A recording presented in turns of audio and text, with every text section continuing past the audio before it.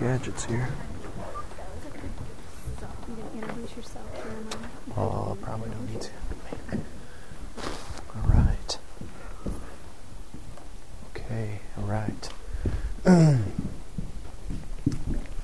Wow, thank you. That was awesome. Well, I got a couple minutes of your time. I want to cough in your face. I got a couple minutes of your time before we go on with Celebrate Life and all that this entails, which is great. It's fun. I'm going bowling tomorrow. It's my new sport. This is a very familiar passage that I want to share with you. Man, I'm excited to be here. Exhilarating. It's the only way I can, this isn't a carnal thing, and that's probably not a word from your generation. It's not a selfish thing. I don't get a kick out of speaking. I find it incredibly, it is such a responsibility to get into your mind. And I consider that deafening sometimes. Very difficult. And I struggle. I struggle. I struggle if you hear what I want you to hear. I really want you to hear this tonight. And I like these kind of settings. Get you all at once. Tonight's passage, and I want to share with you, and you can turn there, but it's really familiar. You know this. You've quoted it. You've learned it. You've memorized it. You've heard the story.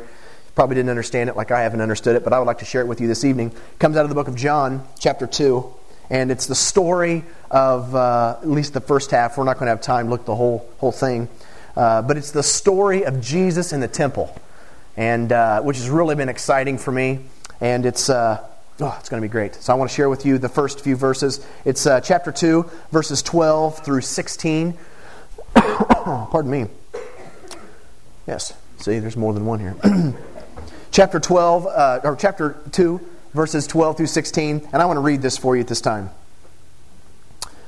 After this, he went down to Capernaum with his mother and brothers and his disciples. There they stayed for a few days. When it was almost time for the Jewish Passover, Jesus went up to Jerusalem.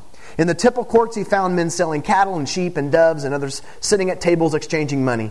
So he made a whip out of cords and drove all from the temple area, both sheep and cattle. He scattered the coins of the money changers and overturned their tables. To those who sold doves, he said, "Get these out of here. How dare you turn my Father's house into a market?" Sometimes, and hey, maybe you're like me, but sometimes you read passages and you rush through them so quickly because you know them. You ever do that? You rush through them, you know them, that you really seem to miss what the author's talking about. There is something, I'm growing like a weed. God's been doing some new things in me that He's never done before. And it's really been coming through the book of John. And it came. Yeah, I went to all of it. It came about. It really came about through some people inquiring about me. They really say, "Well, hey, I was going to come in here. Are you going to preach out of John again?" Yeah. And they say, "I really like what you're talking about." Sometimes it all sounds like, "No, I'm cool, thanks." Sometimes it sounds like the same thing. And well, hey, maybe that's true. But I've really come to love this guy by the name of John. Do you know why I like him so much? Because, he's a simple guy. Do you know who John was? John wasn't a theologian. In fact, I am absolutely sure that if you would meet John, if he happened to be transported into our day and age, and you would happen to bump into him at your local gas station, he'd be wearing a Carhartt, jeans and boots. He'd have dirt under his fingernails. He'd look kind of strange because he was an ordinary, average, everyday Joe. Now, that name may not mean too much to you, but you see, it means everything to me because he understands me. This guy is so much like you teenagers, if you could grasp a hold of this. In fact, in terms of his educational pursuit, you have more education than this guy did. He was a fisherman. Yeah, I know, he's a fisherman. He wasn't extremely intellectual. He was a simple guy. And he seems to have the same message, the same thing, and it's all different passages, and he comes at it from the same from the same message from a different perspective. And I need that, man. Because I believe, and I want you to keep coming and listening to me as much as you can handle, but I really believe the Word has one message. I want you to do something for me. I believe that John, and I'm going to talk about this just for a second longer, when you read through the Gospel of John, what he does oftentimes is he implores, or he goes back and he takes Old Testament passages and shows how they were fulfilled throughout his book. And he's doing that here in this passage. He's talking about Jesus and his celebration of the Jewish Passover, which was an Old Testament story found in Exodus. Very good. Thank you. Whew. Yeah, found in Exodus. It's the story of the Passover celebration, the Exodus from Egypt. Remember all that? Had our big figure there, Moses, that whole story. Okay, good. I'll tell you about it in a second.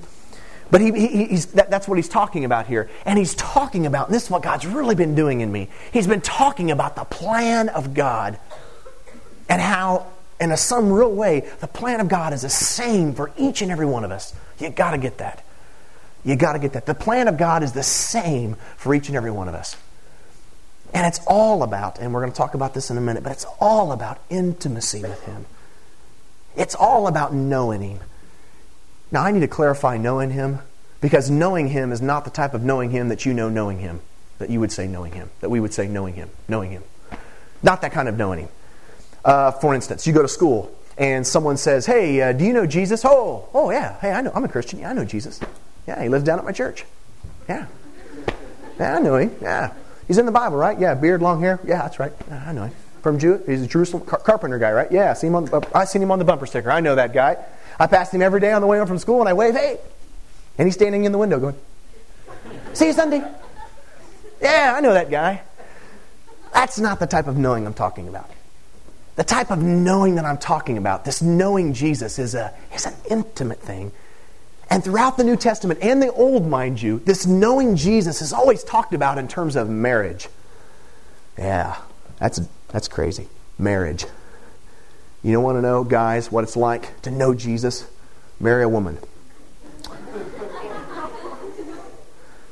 You'll really learn about Jesus. Because knowing someone like I know my wife, Paul uses as illustrations. It's this intimacy. It's living with someone. It's sharing your life with someone. It's being covenanted with someone. I've said this, and I've been finding myself, without planning it, saying it more and more in services. I don't know where you're at. And I want you to take this, pastors and youth leaders, and especially you teens. I want you to take this with as much force as you can take it. Whatever you're doing in your life. Are you hearing me? Because He's brought me back to this. Whatever is going on in my life, hey, my devotions, my church service, my singing worship, my prayer, all of that stuff we would consider things that we do as a Christian. If all of that stuff you do is not bringing you into intimacy with God, I would dump it. I would dump it. I would chuck it out the window and I would try something else. Because if you're wrapped up into this kind of stuff right here and it's not bringing you into intimacy with God, you have missed it. I believe that's a truth.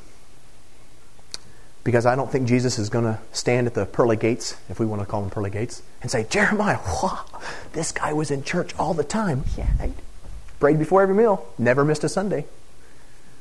I don't think that's going to be the deal. In fact, do you know how Matthew talks about it? Matthew says, on that day, he's listening to Jesus, and Jesus says, on that day, many, didn't say a couple, and he's talking to Christians here. He says, many on that day, many, how many? Many. Many on that day are going to say, Lord, Lord. And he doesn't pick like the little Christian stuff like going to church, reading your Bible, tithing, paying the evangelist. Doesn't pick the little stuff. He didn't pick the little stuff. Do you know what he picks? He picks the big-time Christian deeds.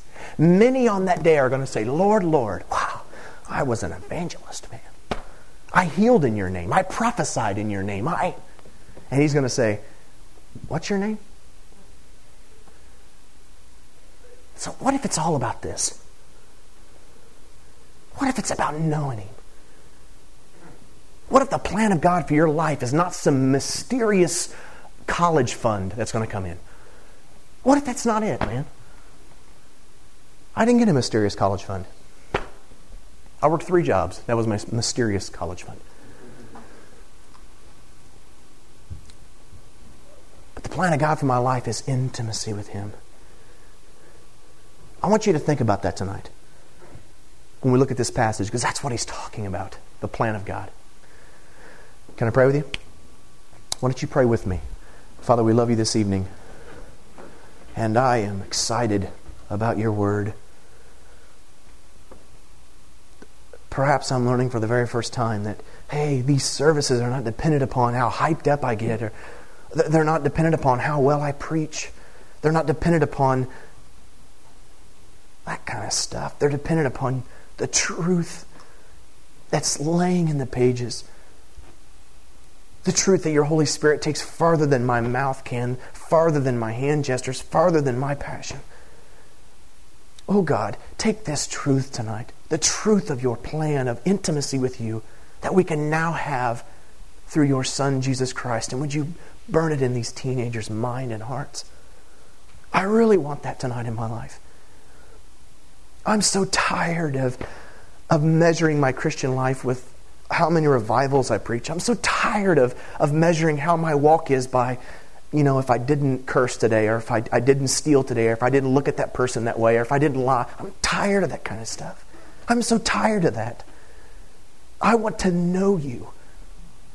I want to have intimacy with you. I want to walk with you. Hey, open my mind. Open my heart.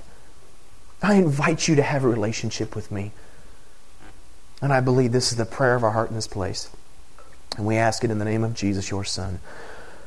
Amen. Okay, well, let's look at this passage briefly, and then we'll get you into your basketball games. That was just a little evangelistic joke. It's okay.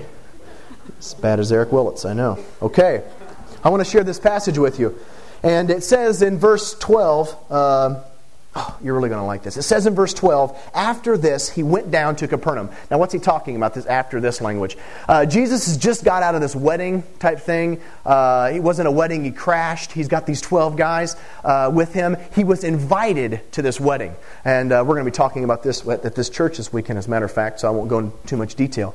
But the idea here is that he showed up at this wedding invited. He how it is. He received a card in the mail and said, hey, you're invited. So-and-so is getting married. And how many guests you bringing? He puts 12. And he shows up at this wedding. He's got all these guests with him. And they were invited. And it's his home turf. He knows what's going on. He knows the people there. He grew up in Nazareth, which was in Galilee. And this wedding is in Cana, which is also in... So he probably knew him. He walks in and everybody's like, whoa, it's Jesus. What's going on? Hey, man, my wheel broke. Hey, how you doing, man? I need to come by next week. And they know him. Hey, Jesus, Big J, what's up? What's going on? They knew him. He wasn't rabbi. He wasn't special. He was one of the guys. That's what's going on here. And this awesome scene is just spilled out. Well, he leaves there, and it says, after this, he went down to Capernaum, which ended up being almost like a home base for him, he and his disciples. And then it says this, there he stayed for a few days. And when it says, when it was almost time, verse 13, when it was almost time for the Jewish Passover. In other words, it wasn't time for the Jewish Passover. Now, you're not Jewish. At least you weren't born a couple thousand years ago. So you might not understand the significance of the Jewish Passover. I know about the Jewish Passover. I know the story of the Jewish Passover. Hey, I've read that kind of stuff before, but I never understood it. I never understood this before. You see, the Jewish Passover to them was almost like our Christmas. What? You don't like Christmas? I love Christmas. How do I tell you this? I got married, and Corinda's family is not like my family. We don't have family reunions. Everybody in my family, they don't like each other. So we it's real small. But Corinda's family, they're like, a family. Everyone gets together. Everyone buys for everyone. So I make out like a bandit every year. And this year's Christmas was great. And you're going to think I'm childish. But I still get those Christmas Eve jitters where you can't sleep. Do you get that? Come on, someone get that. Don't make me feel stupid. Do you get that? Yes. Good. Whew. I get that. I get that Christmas Eve jitters where you're laying there, and we still have it at my family's house. Everybody comes home around Thanksgiving. I try to schedule it in, which is a funny story in and of itself. But I come home, and we set up the Christmas tree. I have my own little bulb that you painted when you were like 5. And remember that? Okay, anyway, and I have my little bulb there, and I hang that thing up, and we're excited, and I come home, and it's the Christmas tree, and you walk through in the morning, you step on a little needle, and you're like, you're like, wow, Christmas. And you take it out, and you're excited about this thing. And it never, ever, ever fails. It never, ever fails that I still get psyched about Christmas. Now, there's a whole message in that, because I think we've lost a little bit what Christmas is. But that's a little bit of the excitement, and maybe I'm reading into this passage, but that's okay. Because you see, Jesus, it says, when it was almost time for the Jewish Passover. That is a statement about Jeremiah Bullock. Because I still get up at 3 o'clock in the morning going, oh, hey, it's Christmas. We open our presents now? Go back to bed, Jeremiah. Okay. Hey, it's 3:45. Is it morning yet? Yeah, well, look at that sun. Wow, let's get to the... That's... Okay, you weren't like that, but that's how I am. You get up in the morning, you're anxious, and you got them all stacked up, and you know which ones you're going to open first and all that kind of... I mean, I dig that. Still dig that. I really see that a little bit in Jesus. Because it says when it was almost time for the Jewish Passover, he's going, hey, well, we better get there. I mean, it's only like 20 minutes away. We've got, it's a 2-day... Well, hey, what if something happens? Let's go. And so he rushes them off to the Jewish Passover. Now, the Jewish Passover... I don't know if you really understand the whole story. It goes way back. You want to hear this? Yeah. Too bad. It goes way back to Egypt. You see, the Jewish Passover was huge to them. It was huge to them. It all began with a guy by the name of Jacob, who had his name changed to Israel. And Jacob had how many sons? 12, which we get the 12 tribes of... Well, one of those boys was a guy by the name of Joseph, and kind of a spoiled kid. He had this nice coat, and he was like a daddy's, mommy's boy. He hung around the tents, and all of his other brothers had to go out and work. Well, apparently one day he goes out to his brothers, and he walks out there, and he sees them working, and he says, hey, what's up, guys? No, don't stop working. Keep working. Keep working. Just wanted to show you guys this new coat I got. Isn't it nice? Don't stop. Keep working. Keep working. Isn't it nice? Yeah. Dad got it for me. Yeah. Don't get any dust on it. Come on. Back up a little bit. And he goes, oh, and before I leave, I want to tell you about this dream I had. Oh, it's really cool. I had this dream. Keep working. I had this dream that there were these stars. Yeah. And, of course, I was a star. And it went something like this. And all these stars, which are you guys, were surrounding me, were bowing down, worshiping me. It was great. It was a wonderful dream. And they're like, no, it's not a good dream at all. Pow! And they pummel him. And you remember that story? And they rip his coat. And they throw him down this well, going, ha! And they dip it in blood. And they say, oh, yeah, hey, we'll tell Dad that he got ravished by an animal, eaten up, whatever. And then one of the brothers goes, no, I don't want to kill him. And besides, that's too quick. I know what we'll do. We'll sell him on the slave trade to Egypt. And so I don't know how they got him out, but they got him out somehow. And they jerked him out of this well. And this slave parade comes by or something. And they're going to Egypt, and they say, hey, you want him? Hey, he's not worth much. In fact, just take him. And they sell him to the slave trade people. And they take him on into Egypt. Of course, the brothers tell their dad. You remember the story? It's really neat. Tells Dad, hey, he got killed by animals. Here's his cloak. Here's his robe. Yeah, we're just torn up about it. And they mourn, and that's the story. Well, what happens is of course, Joseph gets taken off into Egypt, and he gets bought by Potiphar, you know the whole deal, and he ends up really rising to power in Egypt. And God blesses him, and God's got a plan for his life, and all of this. And you see the plan, which is phenomenal. You see the plan of God being worked, conquering in the most unlikely of circumstances, which is really the story of my life. I don't know how that plan applies to your life, but man, that applies to my life. And nonetheless, what happens is of course, Joseph gets put in power. He interprets these dreams, talks about these famines that are going to come, and of course, interprets the future. And he's in charge of storing all the grain. You know the stories. And what happens is the great famine strikes, and his family ends up coming in for help. He takes the youngest brother, tells his family to go back, and you know how it is. And the whole thing is uncovered, and they realize that it's Joseph. And all of the people of Israel, all of Jacob and his family, come under the protection for a time under Egypt. And this is how they got into Egypt. And they flourished there. And God worked mightily for them. And they were under the protection. And Egypt was awesome during that time. It was the global power of their day. But what happens is a new king after a time comes on the throne and didn't know Joseph or his family and didn't know all that. And he began to be a little intimidated because the Hebrews, is how he referred to them, well, they had multiplied. They had flourished. And he was scared, the king was scared, that they were going to try to overthrow Egypt. And so what he does is, and this is a neat story, I don't know if you know this, he calls these midwives aside. And he says, listen, the Hebrews are becoming too numerous. So what I want you to do is when the Hebrew women are about to give birth, you're to show up, and if they give birth to a girl, you'll let her live. But if she gives birth to a boy, you kill him. You're going to kill him. And so what happens, though, is that the Hebrew midwives feared God instead of the king, and they didn't do so. The king gets mad, calls them back in, and says, what's your problem? Gave you command, you didn't do it. And the Hebrew midwives feared God, and they told the king, well, hey, the girls, our Hebrew girls, a little bit stronger, a little bit more vigorous than your Egyptian women, and they give birth to the kids before we even get there, and that's how it happens. And so this king declares this decree and kills all the boys when they're born and slaughters. That's his solution to the plan. Well, there's this woman who gives birth to this little baby. You'll come to know him as Moses. She hides him for 3 months, but realizes she can't hide him any longer. And of course, the Israelite people are being oppressed by the Egyptians. I mean, just brutal slavery.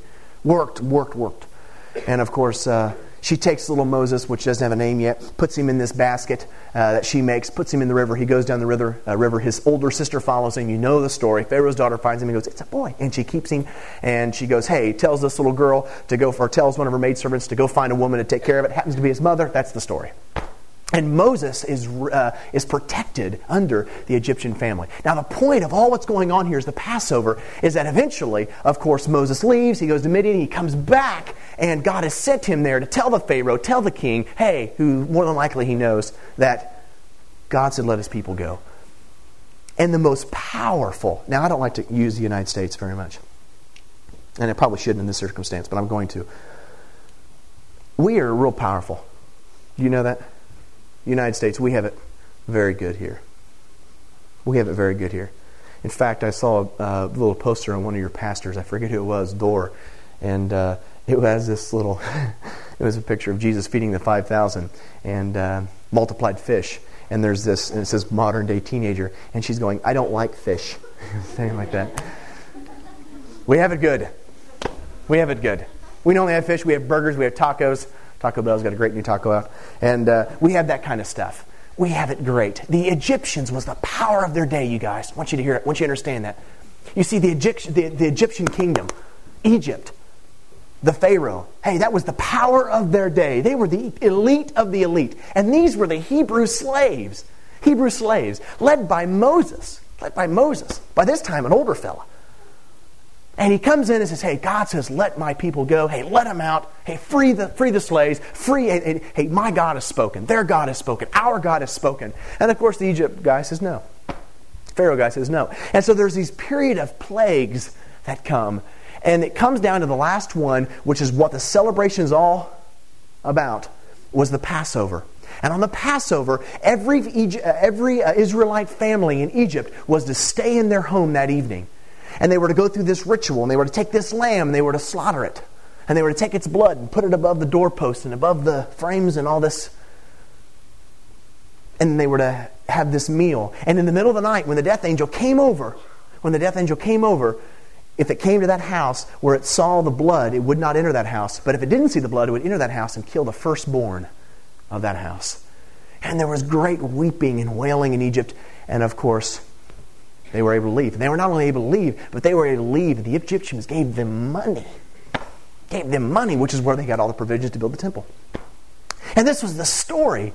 And so the people in Jesus' day, and it was a little bit different, but I want you guys got to understand this. You see, the Jewish Passover, and I wish I had time to tell you about this, but you'll kick me out of here. We've missed it with Christmas. I think sometimes even as a Christian, I've missed it with Christmas, man. I don't know how it is in your family, but it's borderlining in our family. We're too even lazy to go out and get gifts anymore. It's all gift certificates. And it's, you get me what I want and I'll get you what you want. It's a big self-centered holiday. We've missed it, man. And we've missed it. And the Jewish Passover, that Jewish it was a celebration. And what was it a celebration about? As Christmas is supposed to be about. Christmas is a celebration of our Savior, man. Hey, when Christ come down and we're able to have a relationship with God again through Christ. Woo! Yeah, I know. Isn't that exciting? Don't get too excited on me. That's Christmas. And it's the same for the Jewish Passover. I mean, this excitement. It was this celebration of God's providing, of His covenant, of His making a way, of this awesome God who's delivered His people out of the most, fortified city of their day. This is what's going on here. This is the celebration. This is what's happening. Well, we read our passage and it says, this is what Jesus is expecting. And He's made His way into Jerusalem. And of course, there was lots of preparations to make. Of course, they had to stay together and they had to, you come into Jerusalem and all these people were coming there. And there was just all this stuff to do. And Jesus comes into Jerusalem and this is what happens. It says, verse 13, when it was almost time for the Jewish Passover, Jesus went up to Jerusalem. In the temple courts, He found men selling cattle and sheep and doves, and others sitting at tables exchanging money. So He made a whip out of cords and drove them all from the temple area, both sheep and cattle. He scattered the coins of the money changers and overturned their tables. To those who sold doves, He says, get these out of here. How dare you turn my Father's house into a market? How dare you do this? Now, when I was your age, I heard this was about eating in the sanctuary. And that's how God deals with those who sneak soda pop in my sanctuary. This isn't about soda pop in the sanctuary. This isn't even about selling stuff in the temple courts. That wasn't the big deal, because that stuff was necessary. You had people that were coming from out of town, and they had to buy all their materials with temple money, because they had all these different types of money. At this time, a lot of Jews lived outside of Jerusalem, to make a long story short. And they had to come in, and so there was this buying money from the money changers, and you had to have a certain type of money. But you see, there was a crookedness in all of this. There was a crookedness in all this. Jesus was upset because it had the whole atmosphere of celebration. Are you hearing me? The whole atmosphere of celebration, the whole atmosphere of, wow, it's God, it's all about Him, has turned into a way to make money. How did it do that, you ask? Well, when you come into the average family, let's say, comes into Jerusalem for the Passover, and they have to bring a lamb, and that lamb has to be without spot or blemish. And of course, they have to go and present that to the priest at the temple, and he has to inspect that, all that kind of stuff. Well, of course, he goes up to the temple, and he's got his lamb, and he's got to get some other things and some spices and herbs and all that stuff he's going to need for the Passover meal. And he comes up, and he hands his lamb over to inspect it, and of course, the high priest or one of the priests are looking at it, and they're going, oh, blemish. Right here, blemish. And now you got this guy who's just come from this far land, and what's he going to do now? He's got this lamb on his hands. He can't use it for the Passover meal. Now he's stuck with this lamb for a week. You can't keep that thing in the motel. What are you going to do with it? You're going to tie it outside. You got to feed it. Hey, all kinds of problems. And so the priest looks at this guy and he says, "Listen, hey, I understand your predicament. I tell you what, let me take it off your hands." And of course the guy goes, "Oh, could you do that for me?" "Sure, I will. I'll buy it from you." But you understand, this is the bar, and this lamb here is a blemished lamb, so I can't give you bar price. I'm going to have to give you under the market price. And the guy says, "Well, hey, better than nothing. Take the lamb." And so he takes the lamb, but now, hear this now. Now he's got to go and he's got to buy a lamb. So he pulls out his money and he says, "Hey, I got to buy a lamb now." And the guy says, "We don't accept that kind of money, only temple money. You got to talk to the money changers down there on the other side of the temple." So they go all the way to the other side of the temple and they got to buy temple money. But temple money is not your standard money. It's not your standard money. You see, it's above the bar money. And so you got to buy $5, let's say, or say $10 worth of temple money to buy the $10 lamb, or buy whatever the lamb cost. And so you have to pay more to get the temple money. And your money is, well, it's way over their money, and so they turn a nice little profit on that. Well, they come back time later after waiting in line and going through the hassle. You know how Walmart is during the Christmas season. And they come all the way back, and he's got his money for the lamb now, and he walks up to the priest and he goes, Hey, I'm back. Hey, I want to buy that lamb. You got temple money? Yes, I do. Well, you're in business. All right. How much is it? Wow, they're expensive. Yeah, but you understand, here is the bar for the lamb, and you're buying a lamb without spot or blemish. And so he goes, well, it must be a good lamb, so he pays for it. And he reaches down to grab the lamb, and he goes, whoa, that's my lamb. It's been healed. And so he picks up the lamb, and he looks around, and the guy goes, no, that's not your lamb. No, it's not. It just looks like your lamb. Well, it does look like my lamb. And he buys the lamb, and he takes it back. And this kind of thing went on and on. Do you see through that? They say that there was some 1 million people in the city during that week. Some 250,000, you can read the commentators on it, some 250,000 lambs were sacrificed during that week. Now let's say they made $10 a lamb on that. How much is that, math majors? 2,500,000. Just in 1 week. That's some money. Do you see what happened? You see what went on there? And Jesus comes into the temple. He comes into this scene. It's the celebration. It's a celebration of God. And I wasn't going to mention this, but I'm going to mention it. I wonder what Jesus would do. Wow. And to think that He is here. I wonder what He's doing during Christmas. At Walmart. Well, they bought for us. You guys go through that? Well, they bought for us last year. Fucking idiot again. Okay, get them a gift certificate. Fine. Do they eat Red Lobster? Everyone eats Red Lobster. Merry Christmas. Oh, really? Another gift certificate. All right. Give it to Johnson's. We exchange the gift certificates. Get one over here, pass it over there. And it's turned into this. Now, you may think that's joking, but brother, that's my world. And I struggle with that. Because that's not what it's about, man. That's not what it's about, and I struggled with that, man. So I started giving cards this year. You probably don't want to hear this, but I'm going to tell you anyway. I started giving cards this year. And I say, hey, my Christmas gift to you, along with the cheesy gift certificate that I have to give you because you got me something, is that I'm going to pray for you for 1 month, man. I want you to know that every day I'm praying for you. And my relatives go, okay, cool. But it's bringing it back some. Does that make sense? I know it probably won't work, but it's bringing it back some. It's taking their focus and going, this is what Christmas is about. And Jesus comes into the temple and He's irate. But I would interpret this anger. I would interpret it passion.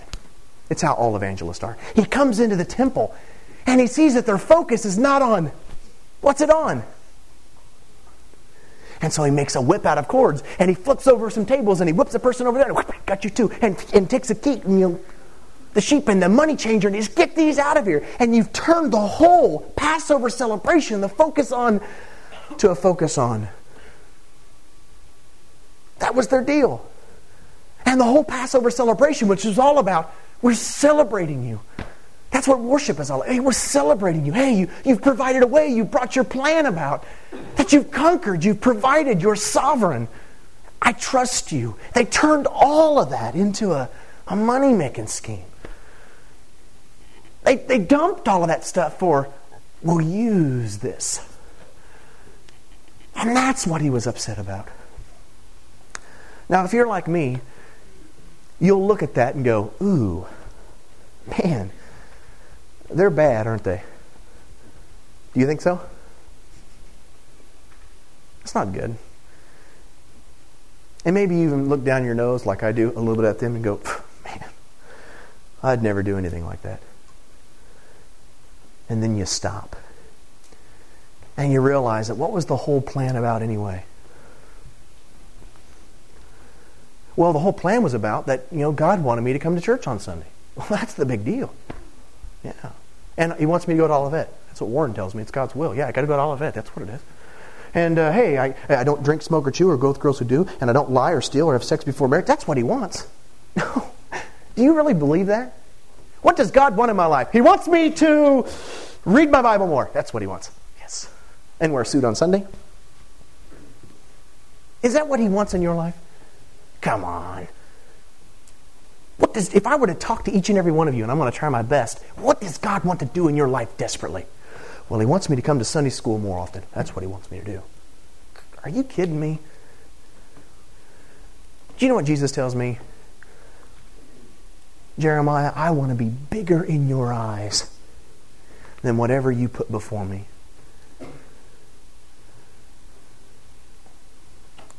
We look at them because they put this before Him.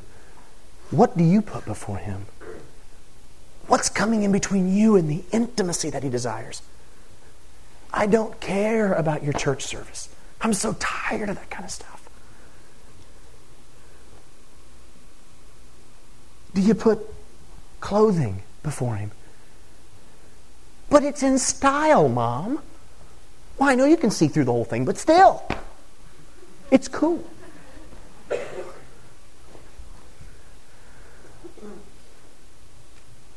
What do you put before Him, man?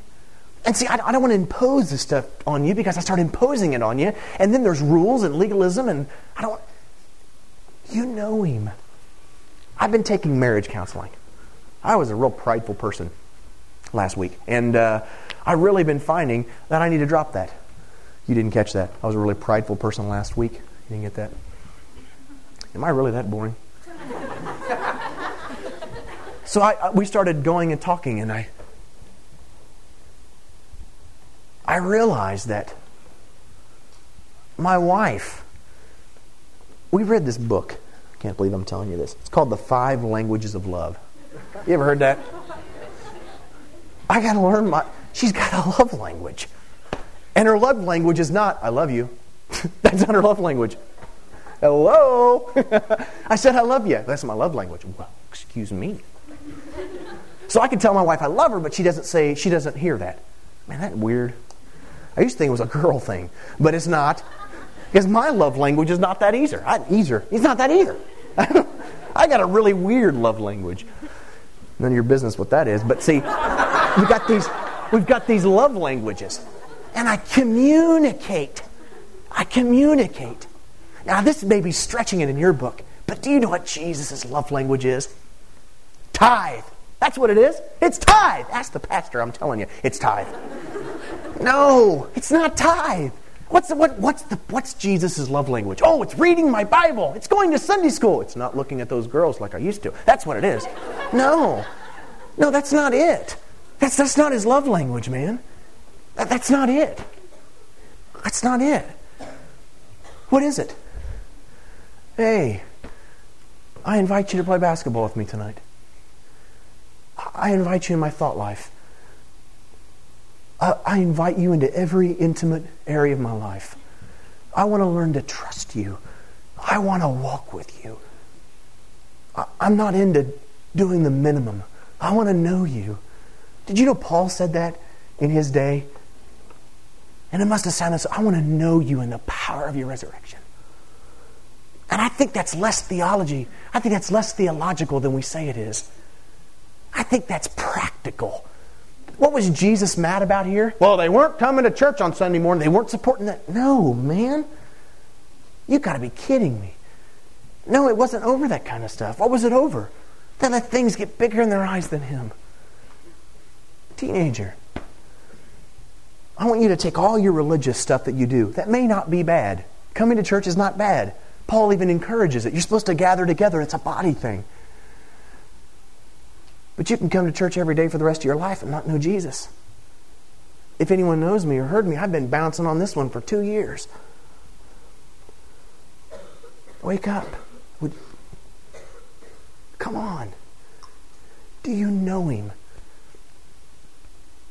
Do you know Him like that? And what's so amazing is when His disciples begin to follow Him. Listen to me on this. When His disciples begin to follow Him, you know He didn't give them a list. That blows me away. They came down to the altar and He says, okay, now listen, you got to cut your hair. Got to change those clothes. That's right. That's right. Change those clothes. Yeah, take off that bread. Yeah, stop listening to that music. No, He didn't say that. He said, what's your name? Wow. Do you like to play ping pong? Oh, me too. I bet I could take you. All right, well. And there's this began to develop. And He walked with them and He talked with them. Wow. That is me and Jesus, man. Do you know Him like that? Are you walking with Him like that? Or are you one of these people?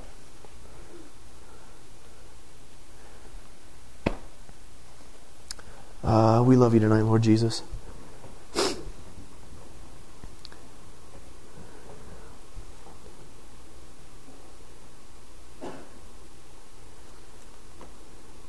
Keep me simple. Keep me from the sin of pridefulness, of sounding more theological than the next guy. Keep me centered on you like John was. After walking with you for 3 years and 60 years of following you, he writes a book in his old age. And he says it's about knowing Him. It's about walking with Him. It's about spending my days with Him. I want to know you like that. Because I found in knowing you like that, my life somehow is changed. I'm molded. Heads are bowed and eyes are closed. And hey, I like to be practical as much as I can. I know we don't have time for... But is He talking to your heart tonight? If it's going to make you feel comfortable, I'm not going to ask for an altar call, all right? But is He talking to you tonight? Hey, let's... I've already told you, we're not going to have an altar call, so let's dump that. Heads are bowed and eyes are closed. Let's dump that. Dump that fear. Hey, dump that, I'm going to come down. Dump that, should I come down, should I not come down? Who's going to... Dump all of that kind of stuff. It's you and Him. And if you don't know Him like that, ask Him. Say, hey man, I want to know you like that. And let Him begin to come into your life. Don't be making promises you can't keep. Hey, okay, I'm going to start doing this better. I'm not going to do... Just kind of take that and push that aside. Stand face to face with Him and say, I want to know you and the power of your resurrection. I want to know you. I want to know you in the midst of the hallways of my high school. I want to know you in my dating life. I want to know you in my thought life. I want to know you in the music that I listen to. Hey, I want to know you. Because I don't know you like that minister is telling me that I should. I don't know you like that passage is talking about. I don't know you like that. Would you be willing? Hey, would you be willing? Let me pray with you. Father, we love you. I don't want to be legalistic even in preaching. I believe some of us are walking in the only light we know of. I believe some of us are walking the only way we know how. Oh, open our eyes. Hey, open my eyes. I'm a child. I want to learn to walk with you. Let our roots run deep. I pray, Father, not for wealth for these guys, not for even health. I pray that you might give them wisdom beyond their years. I pray that you might place a hunger inside of them for you, which is already there. Intensify that. Open their eyes to it.